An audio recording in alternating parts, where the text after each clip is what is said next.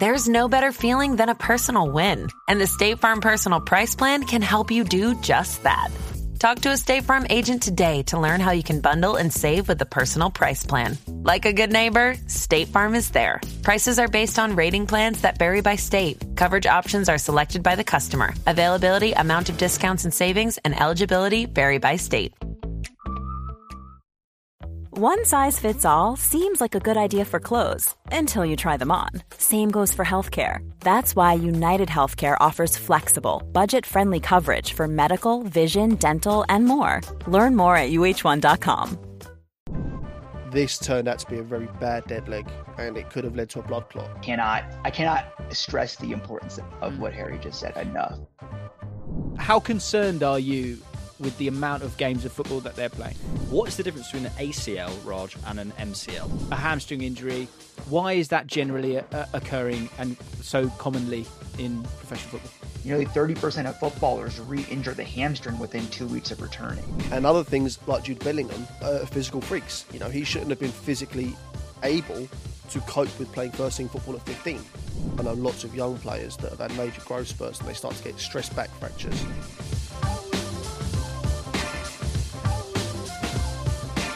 So excited for this podcast. This is The Ripple Effect, and we are about to talk about injuries, which doesn't sound exciting. Alex but and Harry, is. who joined me again. We did the podcast earlier in the week. It was actually a couple of minutes ago, but it was released earlier in the week, and hopefully you guys have enjoyed that. And we did tease what this podcast was going to be about. And Dr. Rajpal Brar joins me and us, importantly, to talk about a lot of different things here. So first of all, word of the week, setback. The definition is a reversal or check in progress. Put that into a sentence. It's a serious setback for the peace process. That's what they went with. Anyway, what we want to talk about is the amount of injuries that we're seeing in the Premier League right now, but also how that is going to affect this generation of fantastic players. So the temptation and almost natural reaction is to put young players on a pedestal when they perform well, not only because of the excitement, but also because the speculation of how good they may become. This was the case with a lot of young players, and unfortunately, this doesn't always go to plan. Therefore, we need to stop being overzealous with these guys because a few different things could happen if we do, and that's exactly what we're going to talk about today.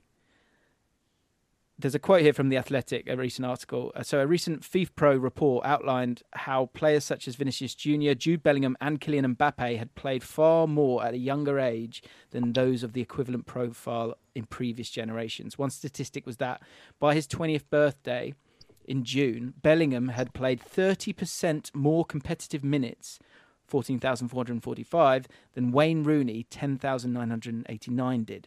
And that was Rooney, who, for all his achievements with Man United and England, could not be said to have stayed at his peak of his powers far beyond his mid-20s.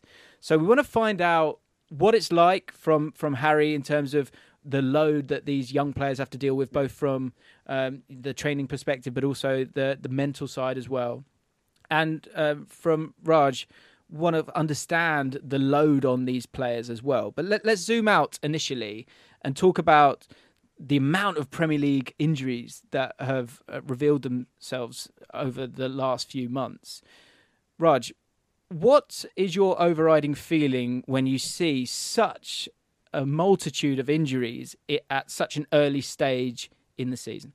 My overriding feeling, unfortunately, is that it's all too expected considering the amount of workload you have players playing. I mean, they had no summer break, right, this past year.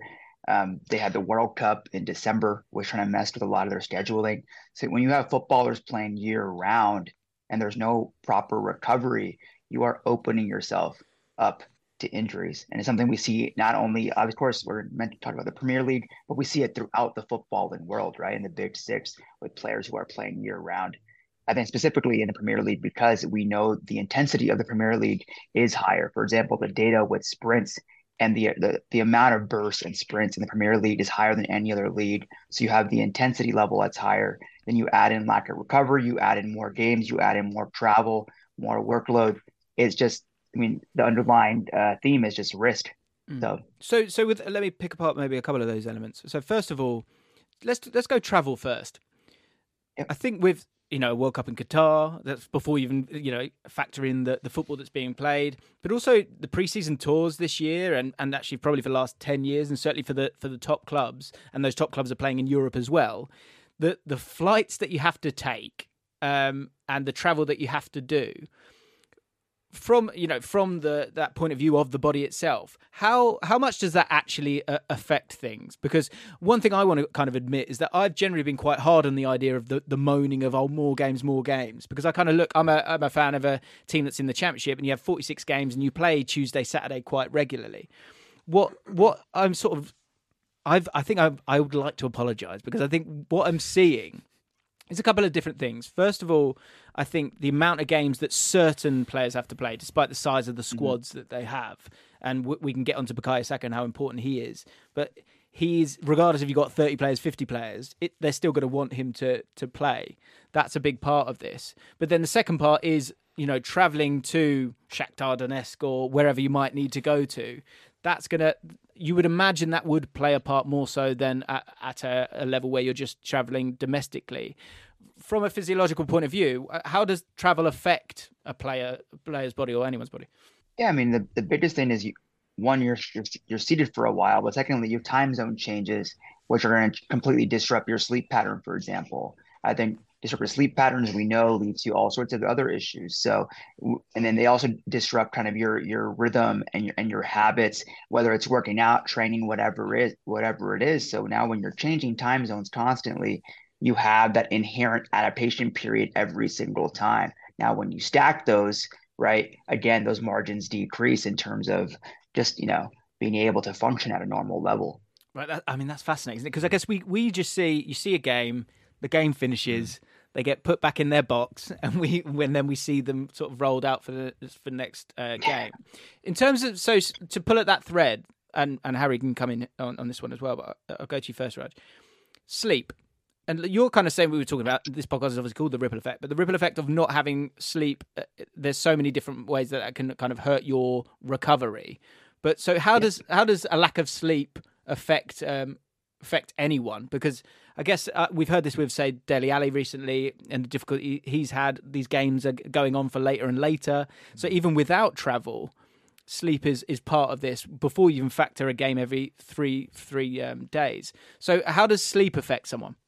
Or lack of sleep, sorry. I mean, it really affects everything. I always tell people, imagine how you feel a day where you didn't sleep well versus when you did feel well, right? It's affecting every minute of your day. And now you're talking about an athlete, an elite level athlete who's now being, asked to train, to play, right? All these things. And so it's going to make you more sluggish, and it's going to, we know, it can lead to increased inflammatory markers as well. There's research showing that, especially for youth athletes, there's actually an increase in injuries when players sleep less than 6 hours per night. So why? There's a multitude of reasons, most likely. But just in general, we know sleep is one of the most restorative things you can have for your body. Harry, when you're working with these different players and they have those games, and God, I remember it at an incredibly low level, playing a night game, and you just, like, under the lights, you like, obviously exert yourself massively. You just couldn't sleep. So to do that in front of an actual crowd instead of 4 people, like, must be very difficult. Has that been a factor in your coaching in terms of seeing that in those players and their difficulty with that? I mean, yeah, in terms of the players I work with, when it gets to professional level or very high level academy, in terms of like age groups, 18s, 21s, Premier League 2, first team, etc., I'm yet to work with a player on a consistent basis that doesn't have at least some element of an injury or fatigue all the time. They are never, ever fully fit. They are always having to manage something. Usually it's fatigue or a tight something somewhere, and they have to manage it for whatever reason. So recovery is vital. It's a big reason, again, why so many players nowadays do things like Pilates and yoga to keep the body flexible, to be able to cope with the workload. You have to do so much now, because people that maybe don't understand will say, oh, but there wasn't as many hamstring injuries back in the 1970s. It's almost different. I remember seeing a stat not too long ago, and the numbers could be way off, but the context is what's important here. And I think that when Jose Mourinho joined Chelsea, and this was 2004, the average running stats for a team was something like, I don't know, 92 kilometres a game. He bumped it up to like 107 for Chelsea.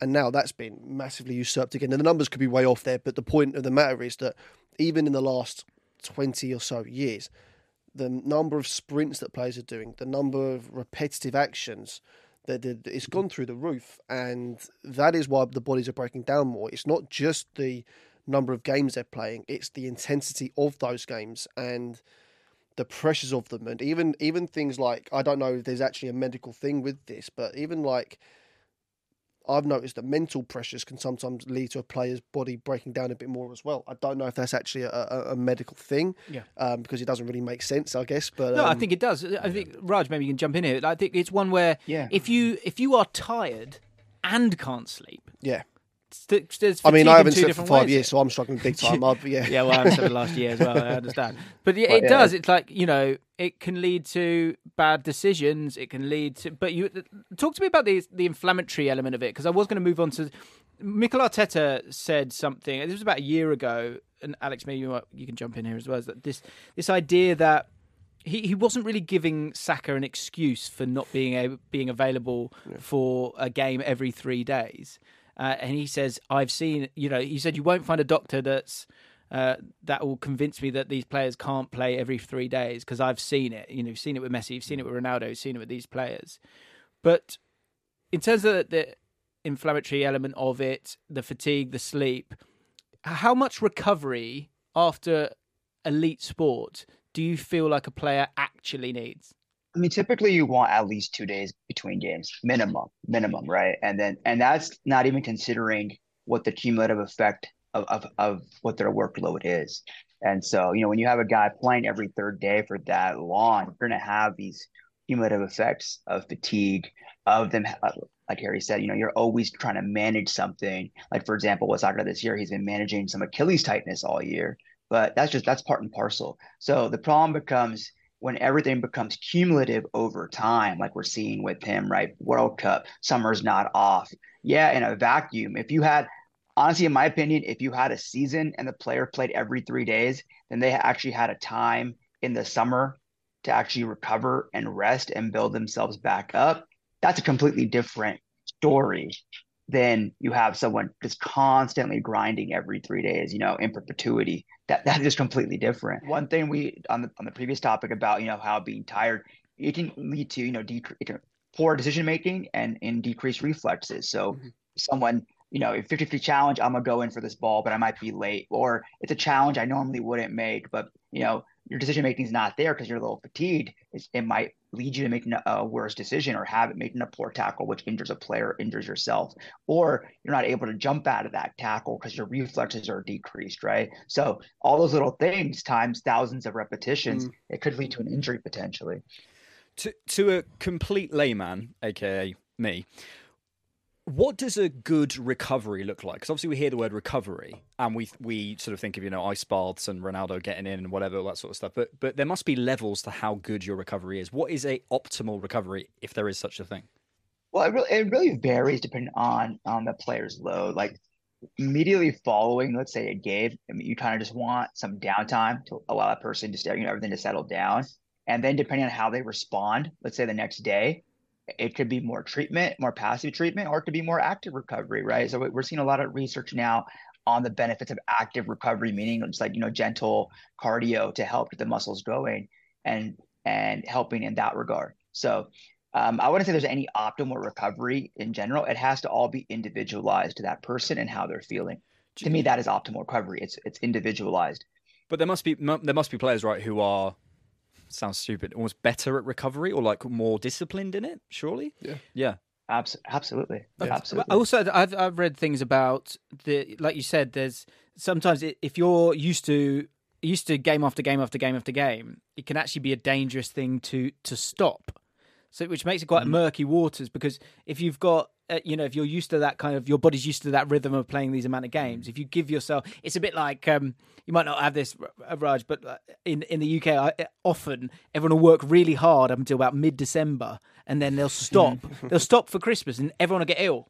Because you kind of given yourself that moment, and I wonder if that is the case with some of these players. Harry, in terms of your work with these players, you've got to kind of fit in around training, games, and everything above that. So does that make it awkward sometimes for you in terms of what you would like to do and what you can do for a player, because you've got to sort of tread around this? What are your experiences of the recovery of your players and what they kind of have to go through and what it's like? Yeah. Typically speaking, and no, actually, the older the player gets, the less pitch time you have with them, because so much of their week is game day, Saturday, Sunday, whatever it might be, recovery. Then they've got the match prep for the next game and all that kind of stuff, and the time isn't the same. So I've always been a believer in, and I've nowhere near the expertise of Raj, obviously, but I've always been a believer in, within reason, it's not about how much you work, it's about the smart work. So I see examples of players online, and the session looks like it's really hard work, and it's gone on for like an hour and a half, and there's hurdles, and it's this, and da-da-da-da-da. But the actual work that they've put in, the usefulness of that is the smallest percentage. And then sometimes you can time things really badly. So I've seen players where they've gone to their PT and they've killed their legs. But then the next day, the club had planned to do physical training, and it's like, what a waste of time that was. So it's not about sort of like within reason the workload. It's about the smart work. So I have done honestly, I have travelled 4 hours in the car to do a 40-minute session with a player before. Because, and people might think, why would you do that? That doesn't equate, but it does equate because it pays you. But that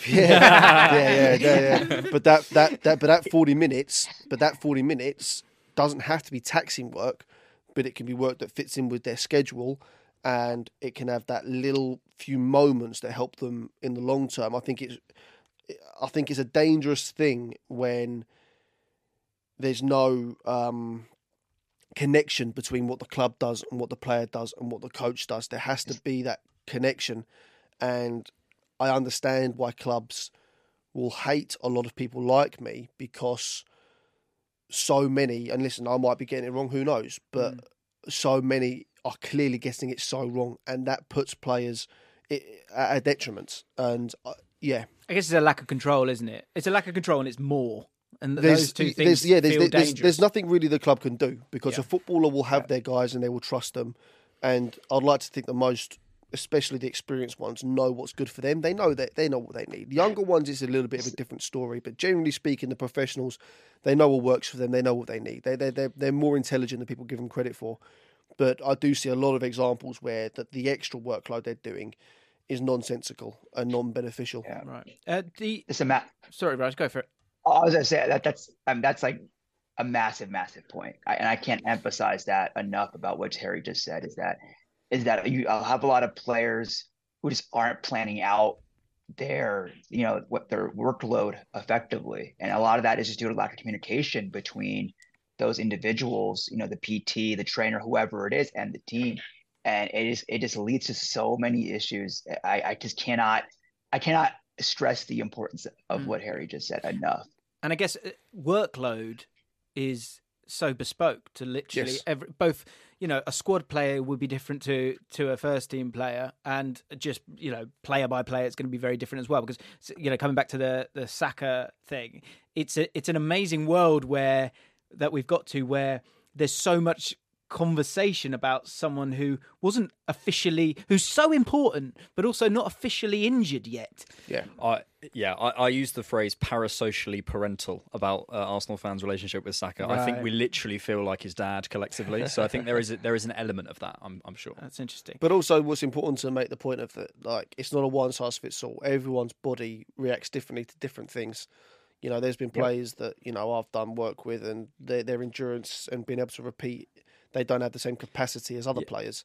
And then there's others that are more susceptible to injuries, and some players are more susceptible to certain types of injuries. So when I played, I always used to have really bad ankles, And I think a big part of that is because I was really bow-legged, so I've always had really awkward angles going in. And some players don't have that. Some players might have more of a susceptibility to certain things, and other things like Jude Bellingham, physical freaks. He shouldn't have been physically able to cope with playing first team football at 15. That is not. It doesn't matter how big you are.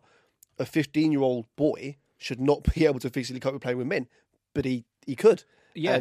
And every situation is different, but that's more like a freak, to be honest. This is probably for both of you. Is there a way you can look at a player, say as a fan, you can look at a player and be like, they're susceptible to that type of injury? Like, is there a specific physical marker? I couldn't. I don't think so. But I don't know.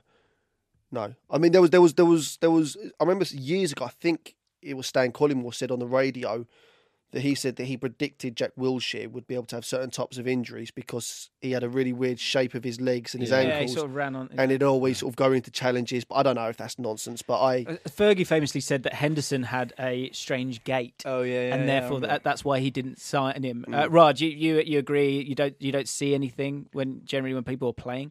I would love to say I'm omniscient, but yeah, it's so difficult to do it just based on how someone's being out there. There's so much variance when it comes to human movement that to say that one player, it can be injury, based on one very, very limited sample size. That's just, if anyone says that, in my opinion, it kind of undermines your credibility. Even if you relate it to boxing, like look at Tyson Fury and look at Anthony Joshua. No, but seriously, like in terms of endurance and cardiovascular, Tyson Fury is going to go a lot longer than Anthony Joshua. You wouldn't think so, looking at their bodies. On Saka specifically, is there because it feels like from a fan perspective, he's just incredibly resilient and he can get kicked and kicked and kicked and he can, what is it, like 87 games he managed in a row? Is there anything specifically with him that you think, well, there's a reason why he's so resilient, or is it just a mix of physicality and recovery and whatever? I really think with him, it's been his habits from day one. Everyone who I know who spoke about him from Hale End said that he's always been an incredible professional, right? From when he was a young kid, and those effects are also cumulative in the positive way, and so. That's the key thing. When I look at kids, I'm looking at what their habits are, because that's what really multiplies over time, right? To give them that resilience. And so with Saka, that's what I've always heard about him. And you'll see Mikel talk about it. In my opinion, Mikel, that's part of his recruitment profile, is finding players who have the proper habits and who've had them for years, right? And so with Saka, I've heard the same thing, man. Like, he's incredibly humble in the way that he takes every day like the last, that he has to earn it. And so he understands the importance of the day to day to day. And that's what multiplies over time to build that adaptability and that resilience. And honestly, just the point about being able to play with Knox, that's just, to me, that's an outlier with him. He's able to just, he's getting hit a lot. I think all Arsenal fans are like, he's not being protected enough, but he's able to pick up and play through that. And that's not something, in my opinion, I don't know how you teach that. I wish I knew, but that's something very specific to him.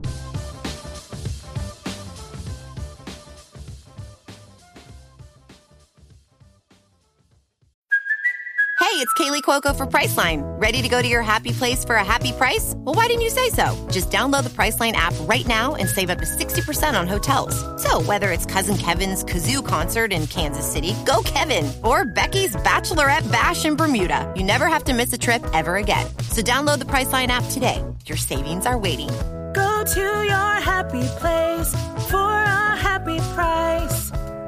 Go to your happy price, Priceline.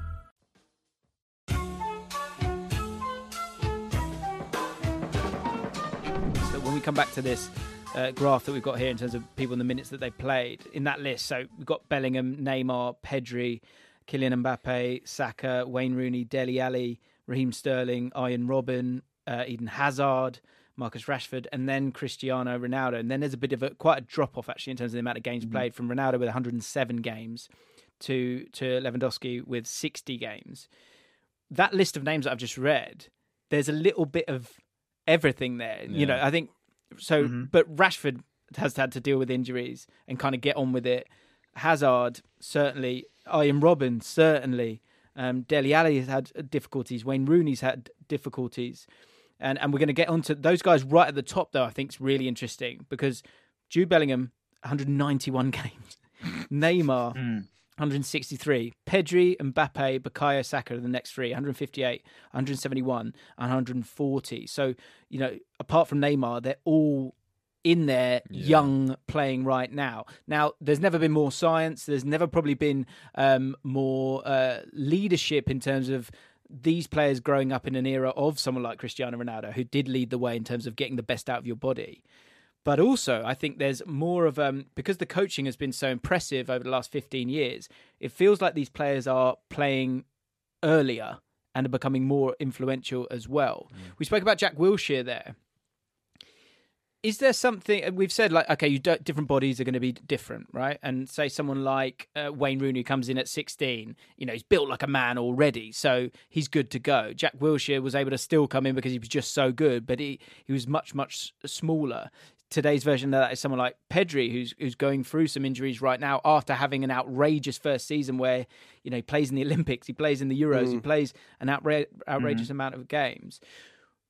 The when that load is put on a body in terms of being 18, 19, 20, 21, 22, when we look at the sort of data, say, of the last couple of years, Bruno Fernandes, Bernardo Silva, Rodri, three players that played an outrageous amount of games in the last 18 months, all three of them in those early 18 to 21 kind of years didn't have that same amount of pressure put on their bodies. When it comes to those players that we're speaking about, Bellingham, Pedri, Saka, it feels like we're all a little bit concerned about them because this feels like a little bit too much. In terms of a body that is still growing, how concerned are you with the amount of games of football that they're playing?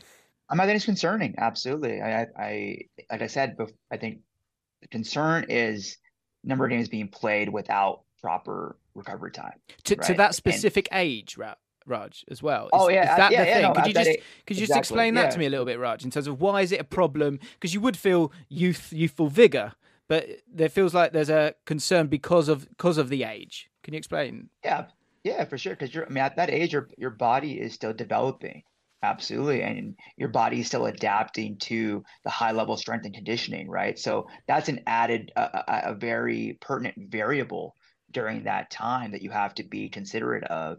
And so it's an interesting mix because I'm sure Harry can speak to this as well.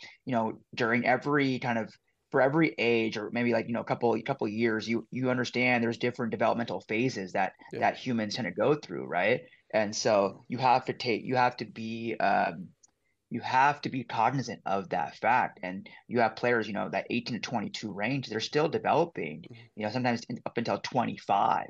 And so I've seen multiple players who even become quote unquote injury prone when they're younger, but when they adapt around that 25 year old and their body's robust, they're now able to handle that workload. So, why are you more susceptible to injury at that developmental phase of your body from 18 to 20, as you said? I'm not sure I could say you're more susceptible, but you just have to be cognizant of the other factors going on because there's still physiological development happening at that time, which kind of can throw kind of a wrench into everything else. So you have to be more cognizant of those things.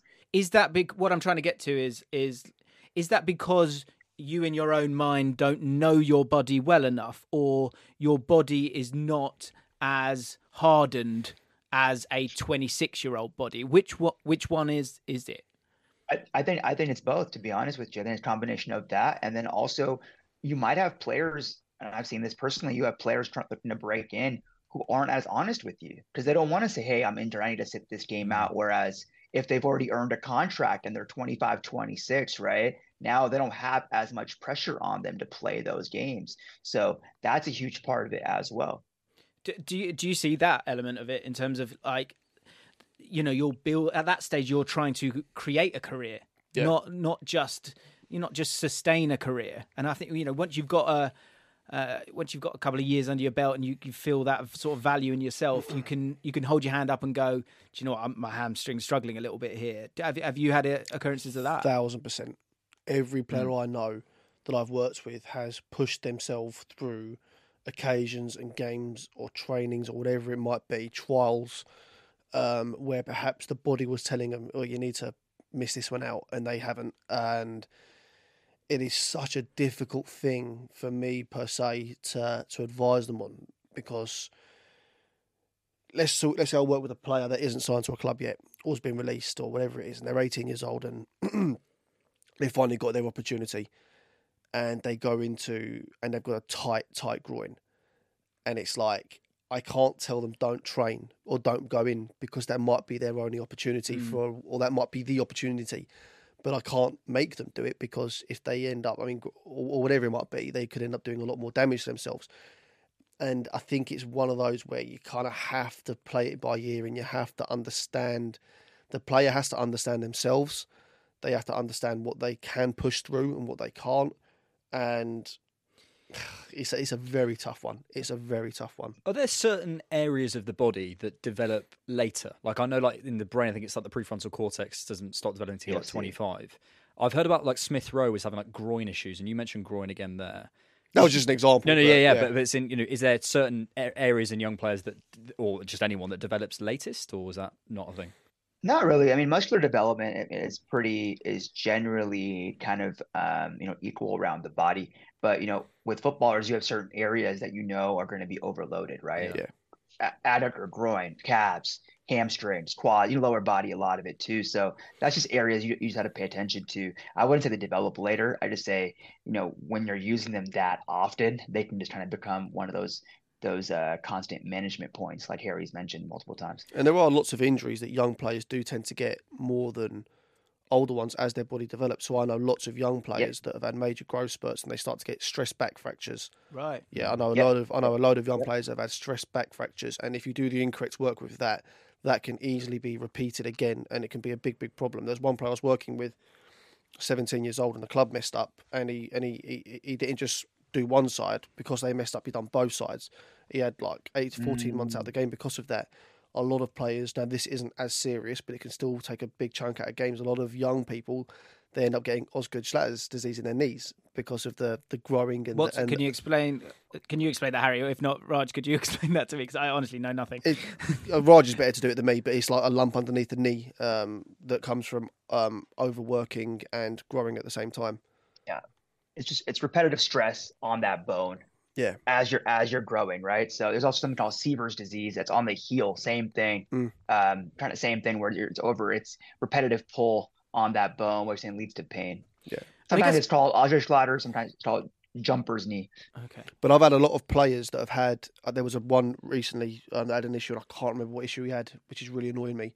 But he was almost felt the pressure was almost put on him with the environment around him to play through it, and it was only when they were strong enough to go, no, I need to go get seen by this, they kind of went, oh yeah, that was actually bad, like that could have been bad.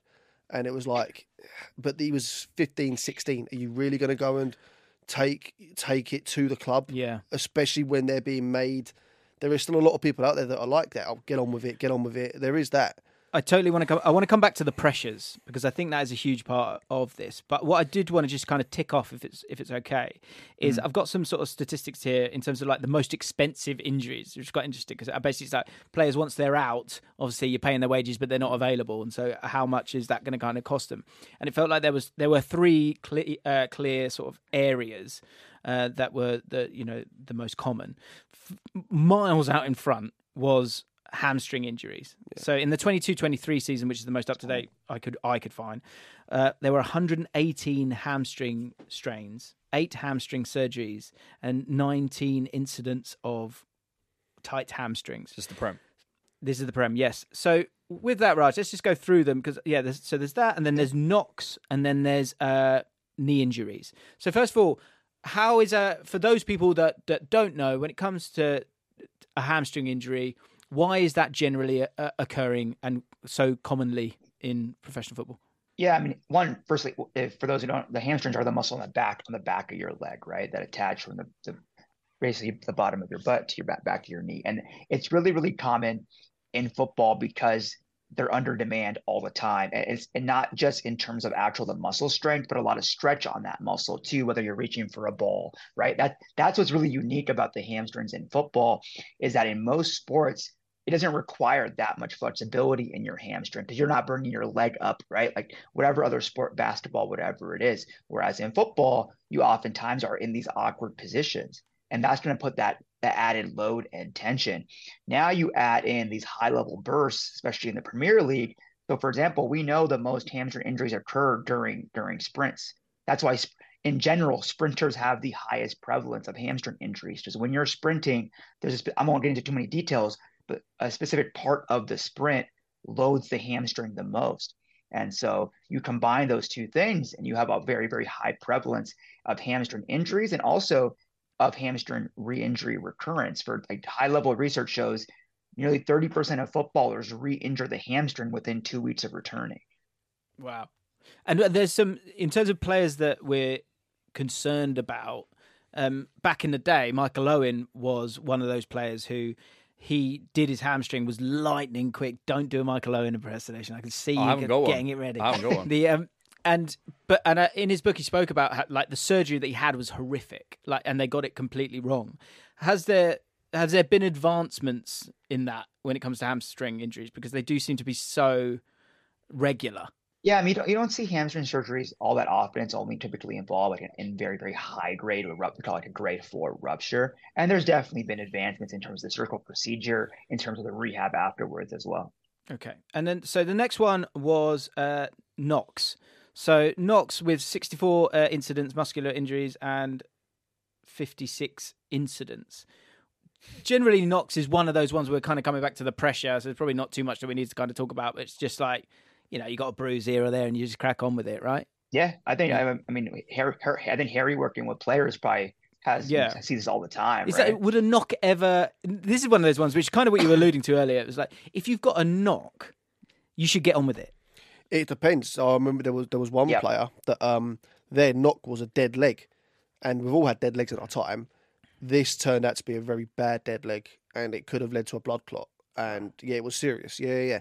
So if you said to your coach, "I've got a dead leg," 99% of coaches would probably go, "You're right." Yeah. And I would get on with it. And that's what I would do. So again, it's so difficult to get it right, you know. So yeah, I think it's one of those where I think, speaking from my perspective as a coach, there's always going to be an element of risk in terms of boy who cried wolf. But generally speaking, you know the character of the player you're working with, and you know if there's someone as a character that would, you know, feign it or overplay the injury. Mm-hmm. And then you also know the characters. I mean, generally speaking, I don't work with players that would quit when they don't need to. Not because I'm rejecting them on purpose, but then, you know, why would they come to see me to do extra work if that's in their character? So I think a lot of the time, and one thing that clubs do have to do better at is they do need to do better at taking the decision out of the player's hands sometimes, because most players are so driven. You're not going to get to that level without being so incredibly driven. And to do that, you will play through. I remember years ago, thank God it's changed now, but I remember, say years ago, it wasn't that long ago. Do you remember when Romelu Lukaku concussed Lloris? And Lloris played on, and he was completely concussed. Mm-hmm. You know, nowadays that wouldn't happen, but you know that is a professional footballer giving everything for the cause. And when they do that, they will ignore things that can't be ignored. So there is a knock, and then there's a knock, and it's a very hard one to draw the line at. Okay, and then the last one, which always feels quite severe, is 56 incidents in 22-23 season of knee injuries. That always feels like a pretty scary one, and one that we've seen with an Arsenal player in Jurrien Timber quite recently, and just overall there seems to be more ACL injuries. Why do you think that's occurring, the knee injuries? Because obviously there's different types of knee injuries, of course, and different kinds of severities to it. But why does that occur in football? Typically, I mean, one, it depends on if it's contact or non-contact based, right? If it's contact based, that's part and parcel with the sport. You can't take contact out of the sport. When it's non-contact, for me, it's first I'm looking at is that player being overused, right? That's always my initial concern. In Timber's case, it was still pretty early on, so that just might be one of those outlier injuries. But yeah, it's hard to say why. But in general, I would always look at non-contact injuries as, first I'm looking at, okay, is that player being overused? Secondly, is there some underlying factor that might have contributed to that? And we won't be privy to that, obviously, right? We're not working with that player, but that's typically what I would look at. How many data points would a club keep on a player's physical capacity? And how do you measure? We hear about the red zone. How do you measure that? I mean, what, in terms of the physical profiling and Yeah, just when you hear managers say, "Oh, so and so's in the red zone," unless it's literally just speaking to the player and saying, "How do you feel?" Or do they measure certain things? Oh, they do they do testing, physical testing so often. I think they would. I think I spoke to a player recently, and they said they would do a full physical testing every 6 weeks. But there's obviously things going on between that. I don't know if that's correct, if that's standard 6 weeks, but but they'll obviously be doing things through it. They have so much available. Yes. So when players come in the summertime or preseason, they'll have bench line testing. Yeah.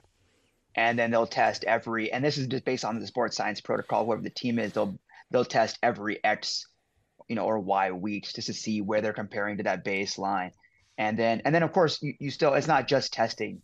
You will speak to the physios who worked with this player for a long time, because no matter what a player tells you, you can kind of see if a player is moving different or they're feeling different, especially if you have that long-term relationship with that player. So that will come into play as well. And is it like VO2 max and jump and stuff, or what are the tests? There's a lot.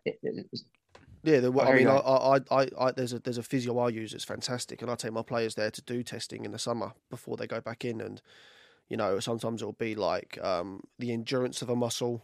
Then it can be the power of a muscle. So rather than how long they can go, how much can they exert power? Yeah. And that can be for quads, hamstrings, calves, everything under the sun. They have every bit of. Put it this way: if a modern day, as long as the facilities are there, if a player has a certain injury or weakness in a certain part of the body, the club should be able to find out about it. They should know. There's metabolic blood testing.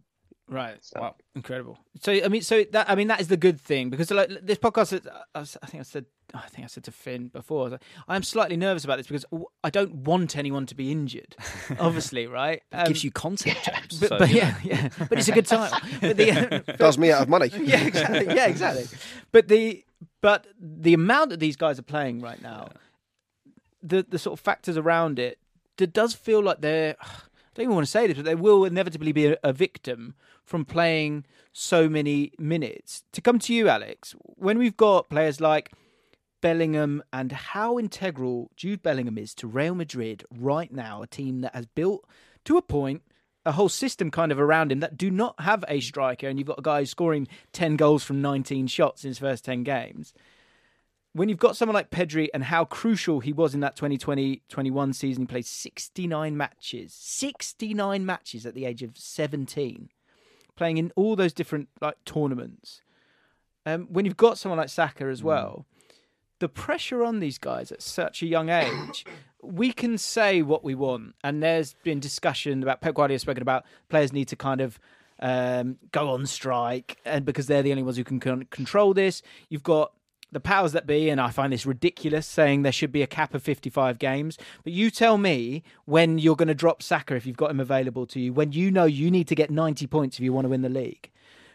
The question is to you, if we're honest, is it just a case of us understanding and accepting it? But do you think a fan base, the players themselves, the management, who, if they lose 3 games on the trot, they're out of a job. There is so much pressure on these youngsters, and they are so important. There's no room to not play them, is there? So that time bomb feels kind of inevitable, no? I made a video about Saka and how we replace him, which in itself is the point, isn't it? It's you have to think about right it. Now, though, really. Exactly. Right? And we can't. And Raj, you're an Arsenal fan, right? Yeah. We all have to. You have to think about it because, and there isn't a way you can do it. I suppose the interesting part is you can accommodate, and I think a part of that, and something I'm interested in hearing your guys' opinion on, is there was an interview with Raheem Sterling recently where he talked about how he's changed his diet recently, or he's changed something, and gone back to what he used. Oh, has he? Yeah. So the idea. So he changed his diet which led to, he said, more hamstring injuries. He went back to his, that's what he done last year, but he's now gone back to his original Your diet. diet can lead to hamstring injuries. Raj, do you know what which foods these are? Because mine actually felt a bit funny this morning. I don't know if that was the pizza I had last night. Yeah, I don't know what specifically, but certain, as we talked about, nutrition plays a part with your physiology, right? It's what you're putting into your body, so it plays a massive part. And sometimes I think Raheem's a great example. Sometimes changing something new may or may not work, right? It's not a guarantee. It's not a guarantee always. So, and that's that individualized part we always talk about. I guess that just interested me because even Raheem Sterling, who's 27, 28, he's still trying to find the best way to manage his body. Like he's still making adjustments. Yeah. And then you realize how long this journey is over a 20-year possibly career. Yeah. And that must be so mentally taxing. So what I'm hearing from what you guys are saying, that there's all this stuff, but fundamentally it's about how you recover and and that mentality and being like, right, how can I get the most out of those days in between, which is an accommodation, right? So you could go down that road. But actually, coming back to what you were saying, I wonder whether at what point do we say, no, enough is enough, and how do we do that? What wins out? Yeah, well, the thing is at the moment, if you look at the way football's sort of going, it's becoming a squad game, right? It's becoming a first 15, 16. And I wonder how much of that is because of this. A little bit, do you know what I mean? Because of the load on players that you physically can't. I mean, how many defenders have Arsenal got? They've got like eight first-team players. That's unheard of 15, 20 years ago. I mean, one thing you can do is get rid of... A lot of players play nonsense football. So, not the player's choice, I'm talking about... So there's a player, one of the players I work with, he had an incredibly long season. And then literally as the season ended, they went to a 2-week tour, somewhere else abroad to play games in the worst humidity. It's like they had just finished the season. Like, give them the time to recover and recuperate. And there is a lot more of that stuff going on. Yeah. Because unfortunately, money will always govern the decisions. Yeah. And the more the more games you play, the more tournaments you have, the more commercial value you have, the more shirts you can sell in said country, whatever it might be. So players are going to be lambs to the slaughter in this, and it won't stop. It won't change. And this is the sort of overarching absurdity of the powers that be, because when it comes to, say, international football, even things like that, say it was a friendly, like you would go, Saka, let's say Saka had played against Man City at the weekend. You'd go, Southgate, leave it, mate. It's a friendly. Honestly, you need to rest, right? But the problem we've got now is we've got the Nations League, which is, however you want to look at it, those are competitive games of football. Why did we need the Nations League? Because friendly seemed ridiculous, and players were still having to go out there. But I guess then you demean the idea of international football. But the problem is the root of all evil is money. Yeah. And the fact is that, so even the Champions League next year, that's going to be more games next year. Yeah. It's going to be 10 games in the group stage. And ultimately, the Nations League why do you need the Nations League? To make it more competitive. Why? So we get more eyeballs on it. Exactly. That's what it is. Do you know what I mean? So it all comes back to the money side of it. And then you add the pressure of, because this is the thing as well. Again, I think the overall idea of 38 games in a season is not a big deal, right? But 38 games in a season for Donny van der Beek and Bukayo Saka or Rashford is very, very different. So it feels inescapable for the best to escape what they're having to go through right now. And the mental side of it, Raj, must be just beyond exhausting, right? Yeah, I mean, it's constant, right? It's every single day. And then you have the increased microscope from social media all the time, right? If you have players on that's a whole other conversation probably, right? So the pressure is only increasing in multiple ways. And so it's constant. And so that's why, I mean, there's so much more that goes into mental training. You have sports psychologists on most clubs now about how to deal with that pressure, right? So, a lot of clubs are trying to address that, but it wears on you. We've all been through busy periods in our life, and imagine how you feel. Now imagine how these footballers feel going through that all the time, every day, year round, right? Has to wear on you. That feels like that must be the biggest challenge. And then people say, well, look at so-and-so, they can do it. It's like, yeah, but Ronaldo's the 1% of the 1%. You shouldn't have to literally what do you say about just not drink Coke ever? Or he literally will not put anything in his body that doesn't serve him from a football perspective. You shouldn't have to live like that to work as a professional footballer, I don't think. Well, I guess this is how things move forward, though, right? There was a moment where, Arsenal, Tony Adams changed. He stopped eating steak. He stopped drinking to oblivion. Like, things like that kind of happened and changed. And maybe it's one. See, this is the thing. I'm trying to figure out because there are players we have lost due to a lack of all this knowledge. I totally appreciate the pressure that comes with it, and as I say, that standard that Ronaldo has created.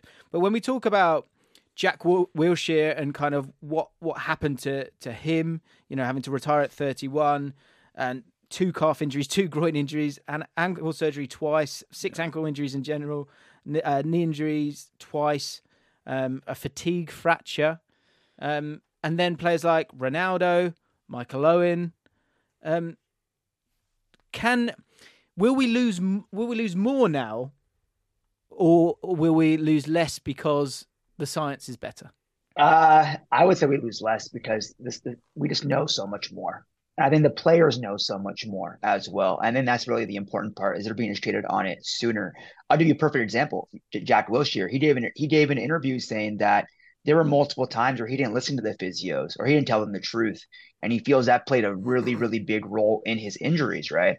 And he's now coaching for the U21. So he can now give that lesson to these younger footballers, and he's someone they trust. So, I think there's just so much more knowledge that's being passed on. Yeah. Of course, you're going to have injuries, but if I had to guess, I would say it's going to be less.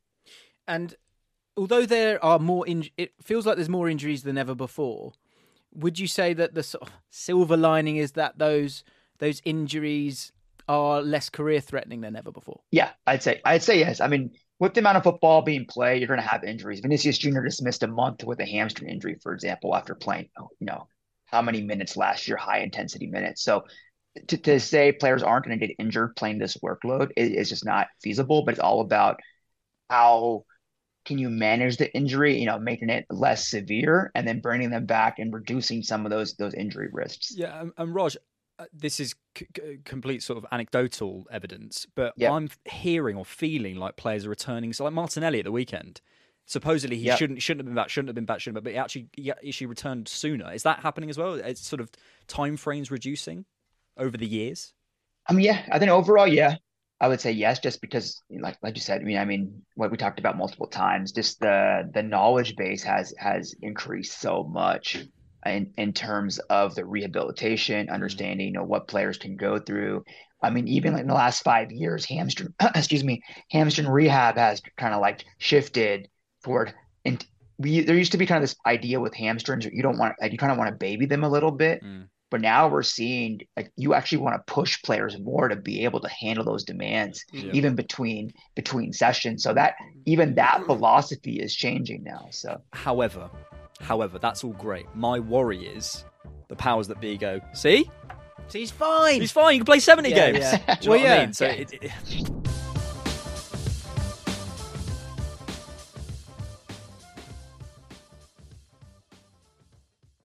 This episode is brought to you by Etsy. Looking to instantly upgrade your Mother's Day gift from typical to meaningful? Shop Etsy. Now until May 12th, get up to 30% off personalized jewelry, style, decor, and so many other items Mom will love. And if you want her to know you put a ton of thought into her present, use Gift Mode. Gift Mode on Etsy takes the stress out of gifting so you can easily find well-crafted, original, and affordable pieces from small shops.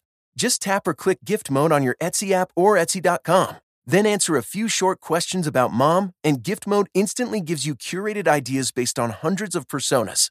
Need something original and affordable for Mother's Day? Etsy has it. Shop until May 12th for up to 30% off gifts for Mom. Terms apply.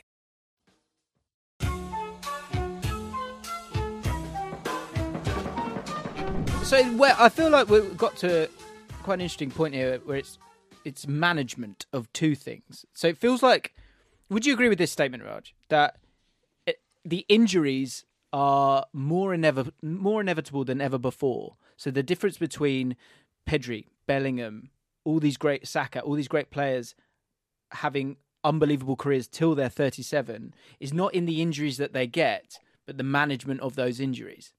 Yeah, I would definitely agree with that. I always thought, I mean, I think Harry mentioned it. It's all about injury management these days. That's, people playing with knocks or, tightness, whatever it is. That's part of the game now, unfortunately, because they're playing so many games.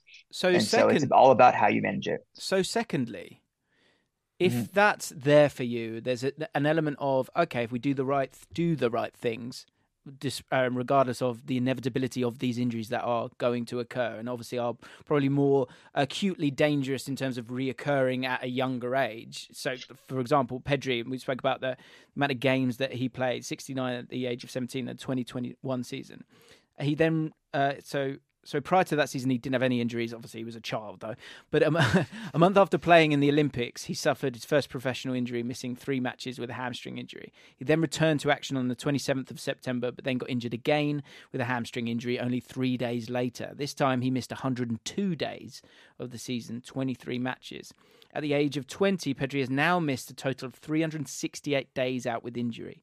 Interestingly, 5 out of his 7 absences have been hamstring injuries. And Pedri isn't a player known for explosive pace, but is there a link between fatigue and the hamstring injuries being more prominent than others? Or do you think that's down to his management of those hamstring injuries, Raj? I mean, it's so hard to say. Just the thing with hamstring injuries, like I talked about, they're so prone to re-injury, is that once you get one, I think like you're at 3x increased risk for over a year after even your first one. And that's what the data shows. That's how much your risk goes up. So you can do everything right and you're still at higher risk, right? And so I think that's the hard part to really, I'm not sure, I can't ever speak on management because I don't know what they're doing, sure. Right? So if I did, I wouldn't speak on it just because for player privacy, right? I do. I think, again, this is a bit of a theory, but maybe that, if you'd say Pedri and someone like Jack Wilshere, as a smaller body, as a smaller, like let's say they've got a 15-year-old's body, even if they are old enough and brilliant enough to play, they're sort of overstretching a little bit, as opposed to a Jude Bellingham who's 6'1" at the age of 15 and takes 3 strides, and all of a sudden he's gone from the halfway line to the edge of the box. Yeah, and I'm interested. Maybe this one with you, Harry.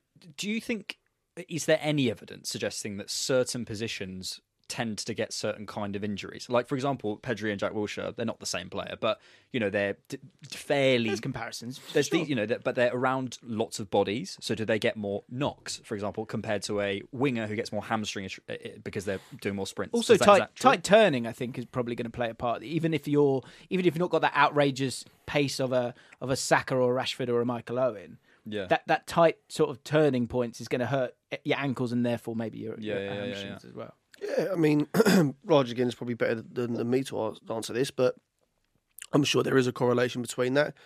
The more explosive players will probably end up having more of the hamstring injuries. The ones that, the ones that go in for more physical duels probably get more knocks. I don't know if it's a position-specific thing or an area of the pitch thing. Just I think it's who you are as a player. Do you know what I think is interesting here as well? Maybe say with a Jack Wilshere and a Pedri, it's not just that they're playing. They are on the ball, especially Pedri. Yeah. They are on the ball for 70% of the game. Yeah. They're having 100 touches, and the opposition may be pressing or man marking them. And so that's even someone like Maradona. Yes, he'd be on the ball a lot, but there'd be a lot of the ball going over his head and sort of keeping an eye on that a lot of the time. So that affects the amount of sprints, the amount of touches, the amount of changes in direction that you have to. Wilshere was as good as Maradona. You're right. It's true. Yeah, you're right. Onto that, I want to finish off with this management thing from the mental side of it. So when we're talking about, again, these great players that if you pop these guys into Football Manager, they play till they're 37 and they're unbelievable. They win the lot. But as we, when we've looked at that list, sometimes it doesn't kind of work out like that. R9, what a great example of that in terms of someone who's an absolute, just disgustingly brilliant footballer. But those knee injuries just, sadly destroy your career. We've spoken about the inevitability, the management from doing the right things. To having the stomach for the fight, Harry, in terms of at 20, but more importantly at 26, at 28, when you've gone through 2 knee surgeries, at 32, when you've gone through 4, is that going to be the toughest thing for these players to overcome? Because as you said, Alex, it's not a 10-year career, or in American, and I think American football. I watched documentary of Jason Kelsey, who'd had 12 seasons, and he was just talking about every day I'm hurting. Mm-hmm. It's a very different sport, right? It's a very different sport. Of course it is. But a 15, 18, 20-year career that we're looking at now, will it come down to not just mindset, not just a growth mindset, but that sort of that stomach for the fight to keep managing your emotions and having that desire? Is that going to be as big as anything physiological? Yeah, of course. For me, the mental capacity is always the biggest decider in terms of how far a player goes. With that, the difference between the physical elements and the mental elements, do you see a greater difference or range in the mental side more so than the physical side? Wow. Good question. So many different positions, I understand that, but overall, I guess there's probably more correlation in terms of certain aspects, in terms of the mental side, because to get to a professional footballer, that level, the amount of people that you are fighting against to get there, you have to be pretty tough within. You have to be tough. And, I say this to players that aren't in academies and want to get into academies. And I would say every professional footballer or academy player I train, when I say it's the end of the session, they will go 5 more, or they have to end on a good one. And it's just that drive within them. And most of them have that. I don't have to tell one of those guys to want to work hard. Obviously, you always get different personalities. There's always that sort of, most of them, or a lot of them, the ones that push on and on, have this air of like, I know I'm a good player. Like, not in an arrogant way, but like, I know I'm a good player, because you can't survive without that belief. So yeah, there's probably more to the limit.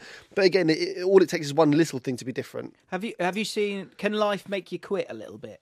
1,000%. Yeah, 1,000%. Football, and like we say a lot to players, like, you need football to beat you up a little bit, because what happens is that, let's say, you go down I don't want to say a standard route, but let's say, you're a person that, okay, you leave school, you go to college, university, you might take a gap year. A lot of those people, they don't actually have to grow up until 24, 25. Life hasn't, obviously everyone goes through different things, but life maybe hasn't beaten them up in that sense.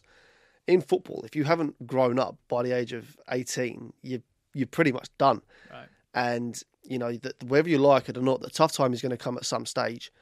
And I know a lot of players that are better off having had that come sooner in their career, that strength to go through it, to get through that and push the other side. And then it's a worry if everything's been coasting, and not coasting, but lovely. And then you get to 22 and all of a sudden something goes wrong. Could be a big injury. Maybe you're not the man. That you've always been used to being the guy, and now the manager's dropping you. And now you're 22 and now it's like, oh, now I need to cope with this. And that could be tough. So, yeah, that is a big thing, yeah. So that's fascinating with these players, because I think Saka's come in and been... Bellingham.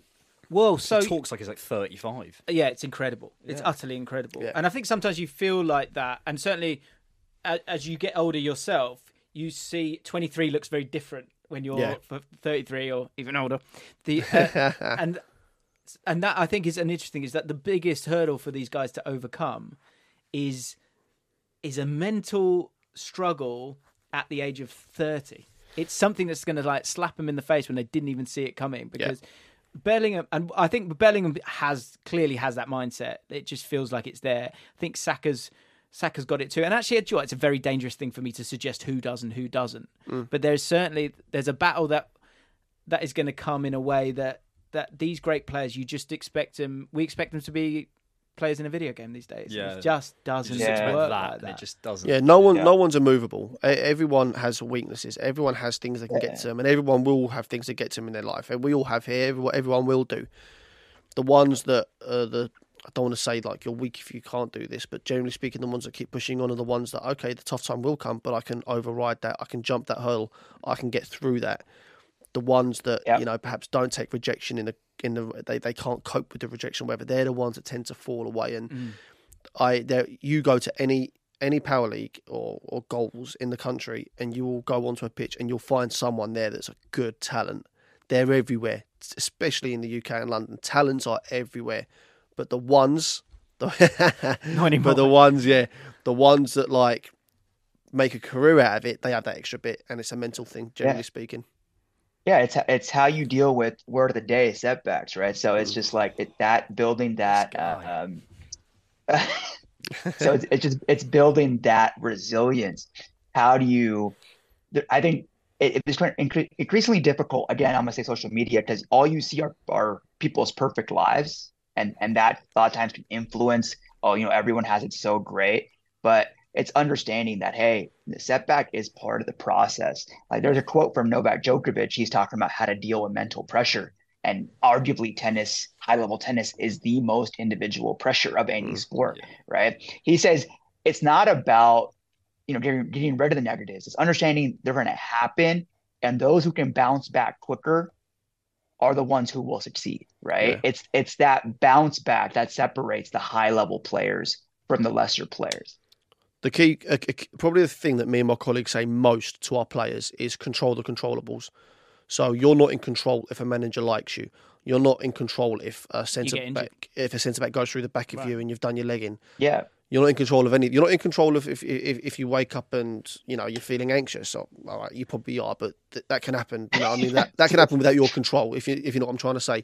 But what you are in control of is how you approach everything that comes to you, good and bad. So and that's a big that's what a lot of people could think of. Like, being mentally strong doesn't just have to be when times are tough. You can have things that go amazingly well for you, and you have to show the mental toughness to not become overly arrogant with it, or to become reliant upon that, or think, oh, I can take my foot off the gas now because I've done this. So all you can do is control the controllables. And when you have that approach, life becomes not easier, but a lot more simple. You're in control of how you approach training, games, recovery, all things like that. How do you deal with if something happens? That's what you're in control of, and that is a big message that players need to have. A lot of players, they will, not ones that I work with, but a lot of players, that how often do you see it, right, where a new manager comes in and a new player comes in, and all of a sudden the player is praising that manager in comparison to the one before who didn't play him. It's like, yeah, okay, fine, but you might be right, but always look to yourself first. Like, you can't control what this manager thinks of you, or what this third person does, or this injury, but you are in control of how you approach it. So just focus on that and let the rest take care of itself. Fantastic. Harry Brooks FC. Yeah. Run through walls. Yeah, I would. Tell you. Absolutely fascinating stuff. Any other questions? Just for, I don't want to. The only one I had was a super technical one, just because it's so common. What is the difference between an ACL, Raj, and an MCL? What is that? So they're different ligaments in the knee. So, ACL is your anterior cruciate, kind of sits on the front of the knee, goes to the back. MCL is your medial. Medial means kind of like the inside of your knee, medial collateral ligament. So just do a quick Google search and you'll figure that out. Yeah, Google it, mate. Yeah, Google it, mate. Come on. ACL's worse, though, isn't it? Oh, significantly. Yeah. I joke, but I always say if you want to injure a major ligament in your knee, have to be the MCL, because the MCL actually has a very robust blood supply, so it can heal quite well. That's why it's actually not common to have surgery even on a fully ruptured MCL, because it can regrow because of that blood supply. Whereas the other major ligaments, your ACL, your LCL, lateral collateral, and your PCL, your posterior cruciate, they don't have that blood supply, and that's why surgery is typically required. ACL, MCL, PCL, CCL. Oh, another letter. No, it's just loads of CLs. Yeah, I just made those up. Yeah, if you want to sound smart, just mumble the first letter in the CL. CL.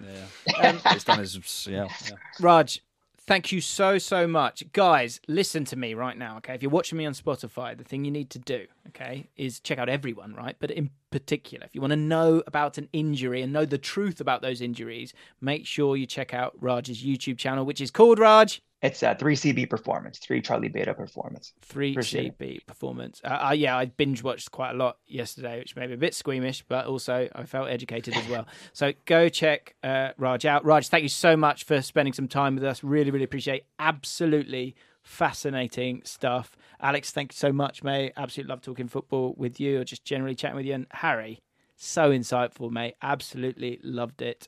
Harry's still trying to figure out what his Twitter account is, but if you search his name, it's there somewhere. Just make sure you refer to him as Coach Harry. In particular. He's a bit twitchy about that. Exactly. And Alex, of course, the Different Knock YouTube channel. Absolutely fantastic, especially if you're an Arsenal fan.